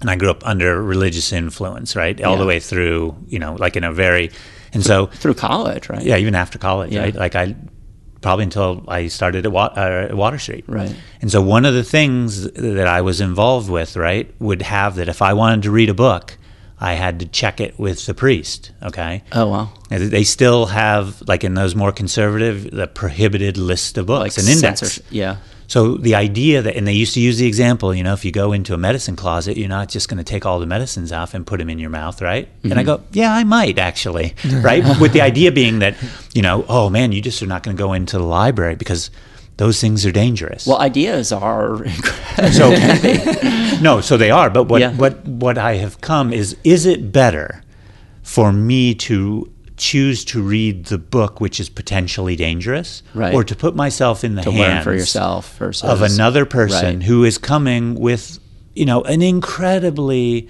particular viewpoint, and a complex set of motives, and I am now completely abdicating my ability to that's how I look at the thing. And so that's the option, right? And we may not see that now, but that being a reality is a super recent thing in history. Right? Most people are on the list of some kind of prohibition, right? Mm-hmm. Whether it's cultural, familial, whatever. And so having direct experience of that, like I wanted to read Vladimir Nabokov, Lolita, and they're like, you're not reading. And I actually didn't. It wasn't what I thought it was going to be, and I actually didn't enjoy it. Right? I was hoping for much, much more. And I like Nabokov. Like I've read almost all the books. But I was like, but the point was, I was like, I found it, even having grown up in that. Right. My point was, listen, I've had enough experience with things. I will be, like even drawing, right? Yeah. They did not want me to draw the nude because they thought it would be an occasion of sin. The Catholic Church?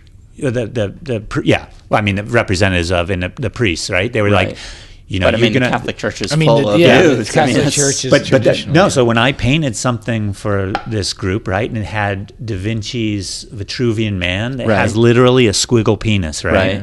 They wanted me to cover it up because the women who were cleaning the rooms would have to would have to be in the room with the squiggly penis, right? And they might cause them. They're seeing, male genitalia, and they're just going to go off wild. They can't help themselves. Like, if they go and visit the Vatican, they're seeing that. No, I mean, Well, so they would, in that case, if they thought it was problematic, they would avert their eyes, right? They would just look down. But right? why can't they avert their eye? I mean, I don't know. Yeah, it's just sorry. I'm sorry. I'm not trying to make you into the no. But what I'm saying is, as the priest at the table, that's in 1990s from, and so it's an extreme but very real example of the option of going to the art fair with all of the problematic stuff. Another example of it was, like we were talking about before. I just finished a couple months ago this, and I didn't know who he was. This is a 16th century, early 17th. He died in 1600, Giordano Bruno, right? Right. Yeah. He's coming up with these multiverse. He was the first to proclaim the universe was infinite, right? This was after kind of all the other Copernican things. And he's like saying, no, it's got to go on forever. It's got to go on forever. What would the boundaries look? Yeah. And they burned him at the stake, right? Yeah. And one of the important things, and one of his really, and I never knew this, was that he used to go, and I forget where it is, somewhere in Germany, but a book fair, right, where all of those ideas, it was a marketplace of ideas. Like classical books that predated everything. Medieval, it was, it could have been classical, it could have been contemporary writings, pamphlets, whatever. And it was the only place that he could get things published because it was in a Protestant state, right? And it was outside of the purview. He was a Dominican friar. Who was running from the Inquisition, which eventually caught him and killed him. So it's an example, right? But if somebody, James Joyce used as an example, right, and was a hero, and actually has a statue somewhere right outside the Vatican, right? He's kind of hand like this, but he's one of the icons We're of like. sorry we burned you. He's like an icon of free speech, right, and free thought. And so that's the thing is that to say that somehow this other impending limitation, which we experience in different ways even now, right, it is that it doesn't somehow exist or have real impact. In fact, in history, it was the prevailing thing. Right. It was a prevailing thing. And so I opt for taking all the medicines out of the medicine closet. Mm-hmm. And it puts me in danger. And, I told the priest, I will put myself in danger. Right. I mean, I don't necessarily know that it puts you in danger, but I do think that by buying a ticket, you're supporting that art fair. Right. And I see a good in that, like I see a good in not having to ask him if I can read Lolita. Right? Right. That's how I see it. That engagement is just it's important to. Well, the engagement and the ability for me to discern what I should engage. Right. What is necessary for me for the next step of my intellectual, moral, whatever development. Right. Yeah. I mean, I guess that the way I look at it, like. I mean, I'm using an extreme example, right? But like the art fair, I mean, I think that's because I also think you could. There are plenty of ways to look at what's happening without, contributing, like paying money to this organization that is creating the framework for all these things to have them. It's creating a market for these things. Yeah, but I mean, I look at it as, everybody coming here, right, to face. You got to do a little bit, yeah. Like nothing is free, right? And so there's a buy-in, and some things have a negative. I don't see the negative consequence as being so great that I mind spending that money. Yeah. There are certain things that I don't, right? Yeah. There's certain things I'm viscerally against. I wouldn't give 5 cents to. Even if it was even if it was an advantage to me, right, in all kinds of aspects of society. But that one, I have come to the conclusion for me that I don't have that. Now, it doesn't mean you don't have it, right? And I would understand, and you make the argument. I just don't feel that. Yeah. Especially because I see the advantage of if I can go to that art fair, I can do what I couldn't nearly afford to do by going to all those different places and getting a feeling. I couldn't fly to Dortmund to see that gallery, and I couldn't fly to Johannesburg to see that gallery, and I couldn't fly to, because a lot of it's there in one place. Yeah, well, I mean, or, you just walk down a couple blocks in Chelsea and. But I'm not in New Chelsea. York. Right, I'm in fucking Akron, Ohio. Yeah. Right? I'm seriously. Right. And so when I went to college, right, people don't realize. I always thought, it's just like you're making a move of quantity, right? You're just changing place. Right. It's a qualitative difference. Right. The mentality, and we see it in our politics, we see it in all kinds of different things, right? It's a qualitative difference, what you do and how you think about things as opposed to even going to Princeton, right? And then you go to New York and you start seeing, it's not simply, and then I see my wife, Spanish, it's fundamentally different, right? So all these places that are unique places actually have unique mentalities. It's not simply unique group mentalities to those places. Unique group mentalities, and then also kind of individual possibilities that are also potential because of the relationships to those groups, or even that there are so many more groups, right? Water Street. That is not happening in Akron, Ohio at that time. Yeah. Now it may be, but it only happened because Water Street happened. Right, and because and you moved back there. And there's a guy that's starting it who was at the night. He probably took classes with you. Who's starting a place in Cleveland. Oh yeah. So that's possible now because you had this unique thing starting on Paul Hemus, right? Right. It was amazing. I remember walking in there Jacob the first Collins time, and you could feel right. And then you go from Paul Hemus when it starts, and that's when I started, when it started at Water Street. Water Street. And you're like, holy shit, this is incredible. And that's not happening anywhere else in that way. Yeah. And so now things happen and you take it for granted because as a good thing, it's happening in other places. Yeah, yeah. The question is, you still need to do the work to make sure that there's not erosion as it happens. Yeah. Right? It was such an interesting dynamic time, I think, when we were all studying together. And maybe this is just nostalgia, but I do think that, like, so much of it was us kind of, as a group, like branching off and following our interests and then coming back and saying, like, you know, I think I had never heard of Antonio Mancini until Kate Lehman started talking about him, and then we encountered a painting. We were in Boston together and encountered a painting of his, and it was like just, I mean, another dimension to painting that I didn't know existed, and it was so like exciting to see. And we all come back and share this idea that this guy, you know, and the way he worked and what, you know, trying to understand. I mean, there's not a lot written about him, but like trying to understand what his perspective was. But we were all kind of adding to this, like just bringing in pieces, and I think it was. It wasn't really like, I don't think any of us was looking at it as a school. I think it was more like a collective. It was definitely not a school, and definitely not a unified style. Yeah. No. Right? That was the thing, because it really was at some point you were going to do your thing, somebody else was doing, Kate was doing her thing, Yeah. you know, and people were doing their thing. Yeah. But it all somehow fit under an umbrella because there's enough commonality there that your interest could feed me, and Right. you know, and it just Yeah. kind of the thing we're talking about before, right? Yeah.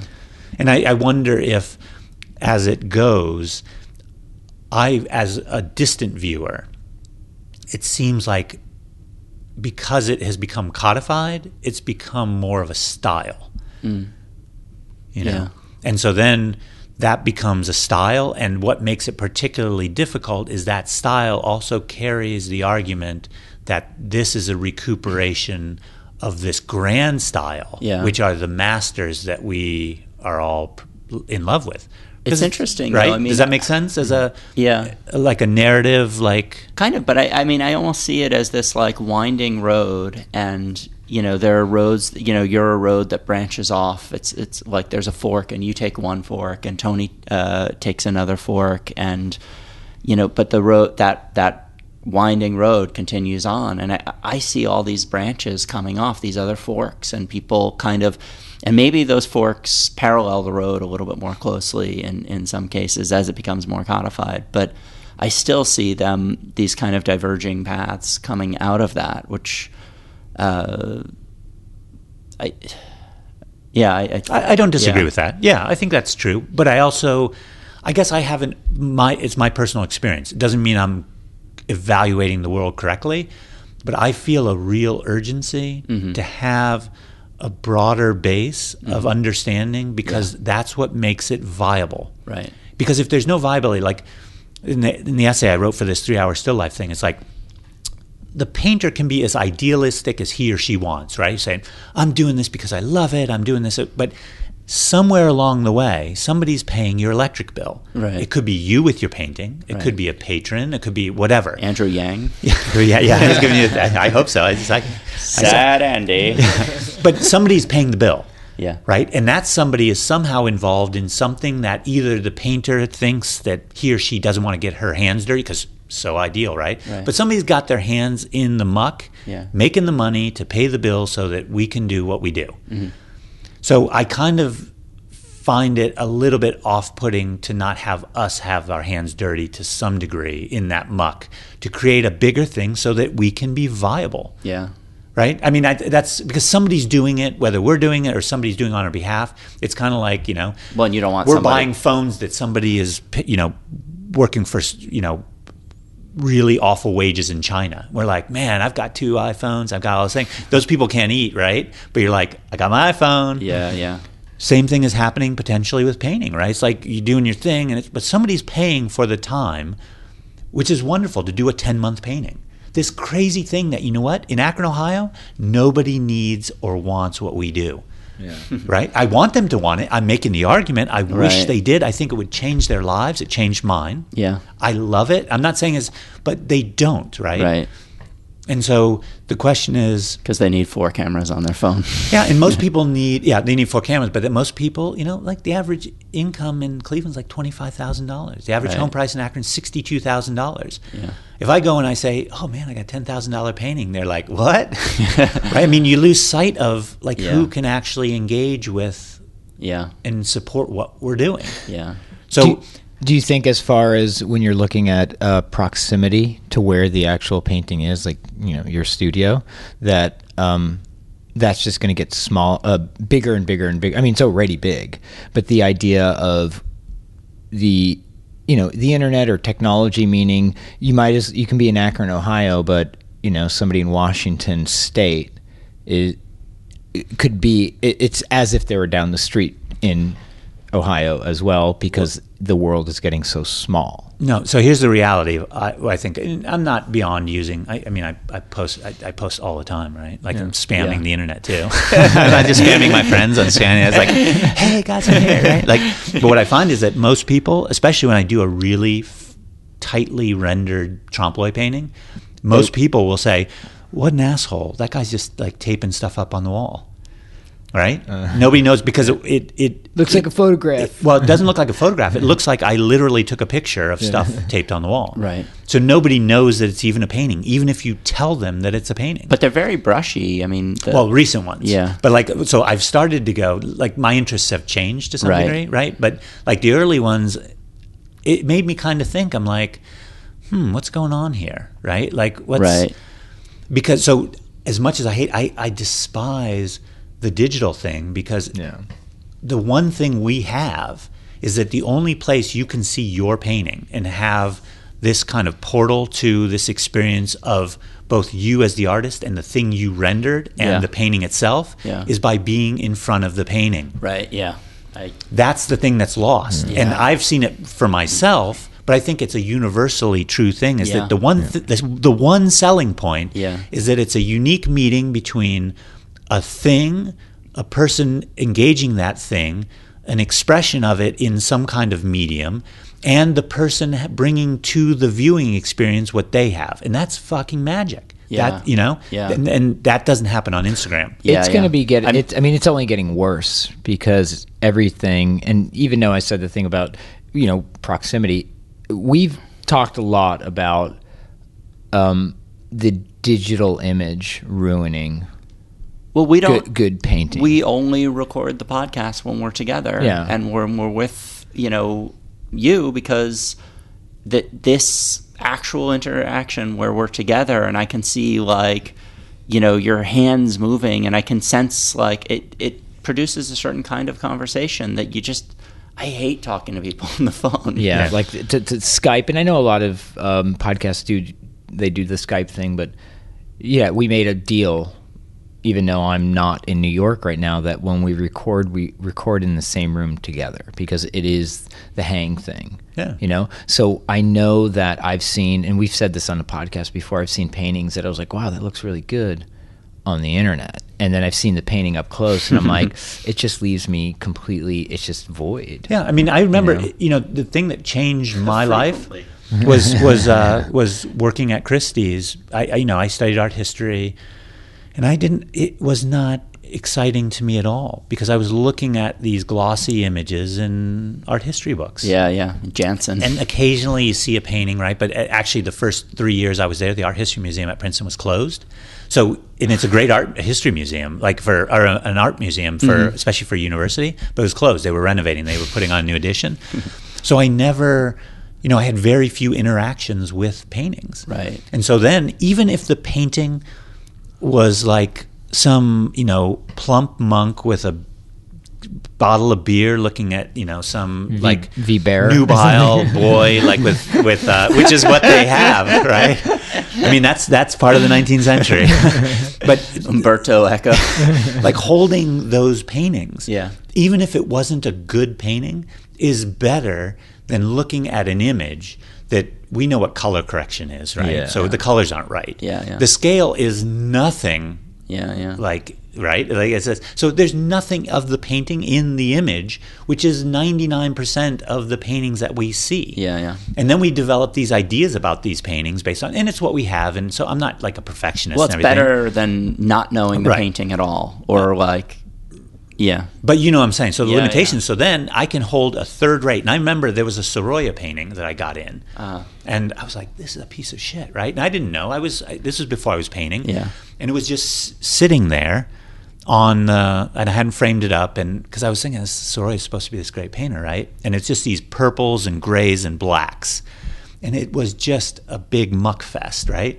And for some reason, it's one of those things like those visual puzzles where at some point you see it, right? It's a whale. And it congealed. Yeah. And it was the swirling water on the rocks in Valencia, like Javea or whatever is, and it was that. The paint was that. Yeah. It was amazing, right? And then you can't unsee it. And at that moment, you're like, and it was a Soroy, and it was like $8,000 to $12,000. It was nothing. You'd never see it in a museum. It's probably in somebody's house, like outside a bathroom. In the bathroom. Yeah.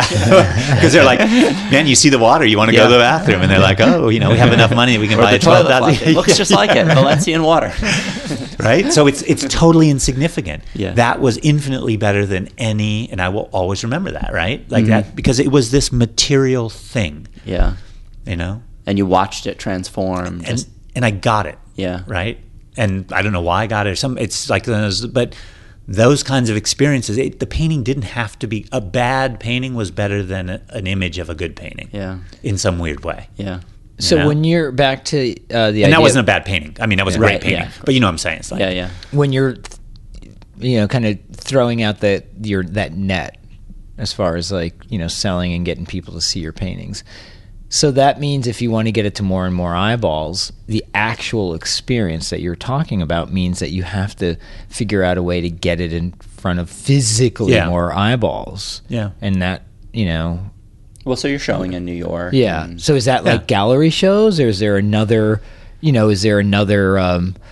plan? Or Hang is them it on like the side of a truck and just drive it around the country with a megaphone? Or is it gallery? Like, is that still going to be the solution, is to show it at a gallery? Or, I don't know yet. It seems... Or fairs or something like that. Like, how do you get that experience? But at the fair, it wouldn't work because you're now in a big room filled with 150,000 other pieces of work, and you can have the best painting in the world. And How's your 1 inch by 1 walk by it. You lose the experience. But that's one of the reasons why I started doing those, right? Yeah. Because so you do small paintings, right? And you're talking about, I've found that one of the most interesting things is it doesn't really matter what the painting is of. Mm-hmm. If I can put a 1 inch by 1 inch painting, which is the same that I do of anything, right? I'm spending the same amount of time, attentiveness, whatever, regardless of the subject. It's actual size, so it's not a miniature. Right. It's not like a dollhouse painting. It's just something that's small, generally like insignificant. Whatever, gummy bear or whatever, painted with the same attentiveness. But what I particularly like is that you can't, like most people do in museums and art fairs and gallery shows, sweep through with a glass of wine. Yeah. You have to make a choice. To stop and to walk up to it, and it demands intimacy. Yeah. Right? So those paintings are almost more about this huge wall with this small thing, that the smallness of it demands that you investigate. It's almost like the beacon to get you to... What is that small thing? Exactly. And so then, and the only way to see it is close up, super close up. There was a Charlie Kaufman film, and one of the characters was a painter, and she painted these tiny, tiny miniature portraits, and she had a gallery show, and by each portrait was like a chain attached to a magnifying glass, and people were going through the gallery, and they'd stop at each painting, grab the magnifying glass, look at it through, and actually, I think the artist who painted that, I remember seeing the movie and being shocked at how good these portraits are, and thinking, like, if I see a good portrait, I have to know who this person is. Like, there's no way that this person would be not on my radar. And it was Alex Kanevsky, Yeah, really? Sure, yeah. He did all the paintings for the movie, I think. Yeah. He was doing miniature portraits? Well, I don't know that they were necessarily.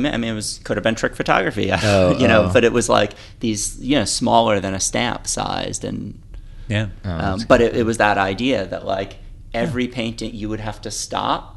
It's a tiny dot in the wall that you can't. So you choose to look. You pick up the magnifying glass, then you're viewing it through this like very kind of controlled set, and then you're engaging with it. And it's a reality no different than most of the compositions are chosen because of the way, like you were talking about, right?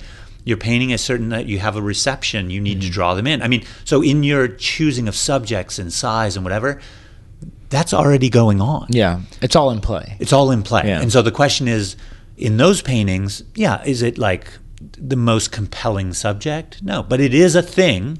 Yeah. It's the fact that it is a thing is infinitely valuable to me. And then what's particularly interesting is not even the quality of the thing, but then the relationship that one needs to have. Because what it's saying is pay fucking attention. Yeah. Doesn't matter what it is. Yeah. Look, pay attention, stop, right? Yeah. That's what so that element If on you those get paintings. enough wall space where it's like somebody can zero in on it. Yeah. But those paintings, that's part of it. It has nothing to do even with it's just engagement. But some of it's just engagement. I think what I enjoy most is the engagement, right? Yeah. And I also enjoy the price point, right? A lot of people can afford that painting that Right. can't afford anything else. Yeah. And when I had the first show in Cleveland, I had 40 of them. Mm-hmm. And, I think there were 2 that didn't sell. That's in Cleveland. Yeah. Yeah. And that And adds so- up to like the big. And it was real. yeah. It was actually real money, right? At the end when you sell them. Yeah. But it was with a group of people who they go to the show, and it's like your daughter or your son who wants to put 75 cents in, twist the thing, Yeah. and have something. Why? It doesn't matter. Yeah. What do they want? They just want to go someplace and have something, Mm-hmm. right? That's the American, right? You go someplace, you want something. Those people wanted something, and they were able to afford it. And it was a real work of art and I thought that was a really cool thing that I could do that in Cleveland. Yeah. Right? The idea that everything is $10,000, which are my paintings, and it has to be because we need to survive, and it takes you 2 months to paint. Totally get it. Not criticizing, but if that's all that painting is, that's a problem. Yeah, meaning it's $10,000. And it's only for Because I want people like me from where I was from to be able to have access to paintings, right? Which is why Face and those things are great. Yeah. Well, it's also the reason why They get to come and see and talk and do. and see it in person. Yeah. Well, I also think that's why sometimes for me the idea of realism, whatever the name is so appealing, because I do think it's a direct communication with that. Yeah. The idea of a lot of modern art is you're kind of not invited to the party. You need whatever that analogy of you need an instruction manual on how to look at it. It's incredibly elitist, which is weird because realism or whatever contemporary, representationalism it has this bad rap of being elitist, and I'm like, not really. I think it's a very pure form of communication between the artist and the viewer. Yeah, but I think Can be. But I think you have to remember that one, the thing that they were tearing down when they were trying to be elite was a group of elitists. Yes. Right? Which society essentially was. Yes. Right? And secondly, if you read, and like I said, I love this kind of thing, right? Is that there's a lot in modern philosophy that supports what we're doing, because they're saying that they're trying to recoup things that over time, that elite that they were trying to destroy had made basic human things impossible and invalid unless you were part of that other elite. So let me ask you this: Right? we have, Couldn't even fathom. but we have a tendency as humans to kind of rip down the elite. And the elite right now, let's say, keep it in the world of art, is, let's say, modern art, the gatekeepers, the 5 gatekeepers who run it. Is there a point where you need to rip that down? Because we were talking about how we weren't going to rip that down, not us, but like that it should exist. Is there going to be a point where people are going to start ripping down? There's a big canvas with a scribble on it, and it's $10 million or something like that. Well, does that need to be ripped down or not? So I don't think about that. Mm-hmm. The way I think about it is that I am constantly ripping down my engagement. Okay. Right? Because I really can't answer that, and I don't want to get into a mob mentality of ripping anything down. Yeah. Just because it might Savonarola. Yeah, I just and I'm not saying, I'm not trying to evade a question, I just don't feel comfortable, but the way I'll answer it is to say, and you can see my paintings change, right? Yeah, I'm constantly trying in a genuine way to do justice to the change of my experience of the world that is not me. So I'm ripping down myself. Yeah. And I don't know how I don't really feel comfortable enough saying that I can rip down Yeah. other people. Why do you think? Right? Well, Not that they're right or wrong. I just, and if the things by virtue rip them down, well, then I can't, if it's an assault, what I'm saying that rips it down by virtue of by saying what you're tangent. saying. Yeah. Okay, but I'm not out there. Listen, it's a free for all. People can do whatever the hell they And want. it's such a big world. Such a big world. Such a big world. And I'm just trying to carve out mine, and I'm also actively trying to carve out other people's who I like. Yeah. Right? Like, I think that's an important thing to me. I think it's an important thing to a lot of, at least our little crew, because I can only judge on something I know. I can't judge somebody else's because I don't know what it's like in their world or anything. But I do think that's a common thing in our little world, is legitimately propping up things that we think are legitimately good. Yeah. And then Joe Rogan has this thing where he's like, Joe Rogan never heard Experience of him. podcast. he has a certain amount of bandwidth Right. in his mind, right? Yeah. And there's certain things you just can't put in there because, and that's one of the things that I just don't put in there because I find that it's so hard to do what we're doing that what I don't need is to be bitter. Yeah. Right? I don't need any bitterness because then I would get in my studio slightly... It's just counterproductive. Yeah, my studio's slightly cold. My painting is slightly shitty. My bank account is slightly empty. Your heart's slightly blind. My wife is slightly upset. my daughter is slightly older. And I'm like, everything is going again. And so I don't need to feel that extra negative thing, right? It's just like... that was just blackness, like this heaviness that and I would be depressed and I just wouldn't do it. So I just choose to like worry about this thing that I like doing. Yeah. And I do it as well as I can. I try to engage as much as I can. And, then whatever happens, happens. Well, I've been enjoying your engagement. I was going to say, what time is your? I should go because you have to get out of here. Well, thank you. Do you have so much? Do you have anything coming up or anything? I don't know when this is going to come out, but I always try to. If you're plugging anything like we probably time sensitive, plug. don't. Do But you if have you a want to plug talk about like your Instagram handle where people can find your work, that would probably be. Well, in the spirit of what we were talking about before, I'll pass on any self-plugging. Anthony Mastromatteo at Anthony Mastromatteo on Instagram. Yeah. Send me your email so I can spam you. Yeah. But thank you so much for coming. Yeah, it's a real pleasure. We've talked about it for a while. And it's a real pleasure to do it. To finally sit down. We've been planning this for a long time. And it felt like a really nice conversation. Yeah. As opposed to like, I didn't know questions. The other crap we put out. No. It was like, I really enjoyed it. It's like, the good thing about the podcast is we come incredibly unprepared for all of them. So whatever each happens, one is a new happens. experience. We just Meaning, if we were to have this discussion or a discussion with you next week, it would be a completely different discussion because we don't come with questions or prepared. So I think that's part of the hang of the podcast. And thanks for hanging out with us. Yeah, you never step in the same river twice, right? No, of course. And thank you, Face, for bringing us all together. Yeah. And thank you for listening. All right. See y'all later. Yeah, thank you. Bye. Thanks.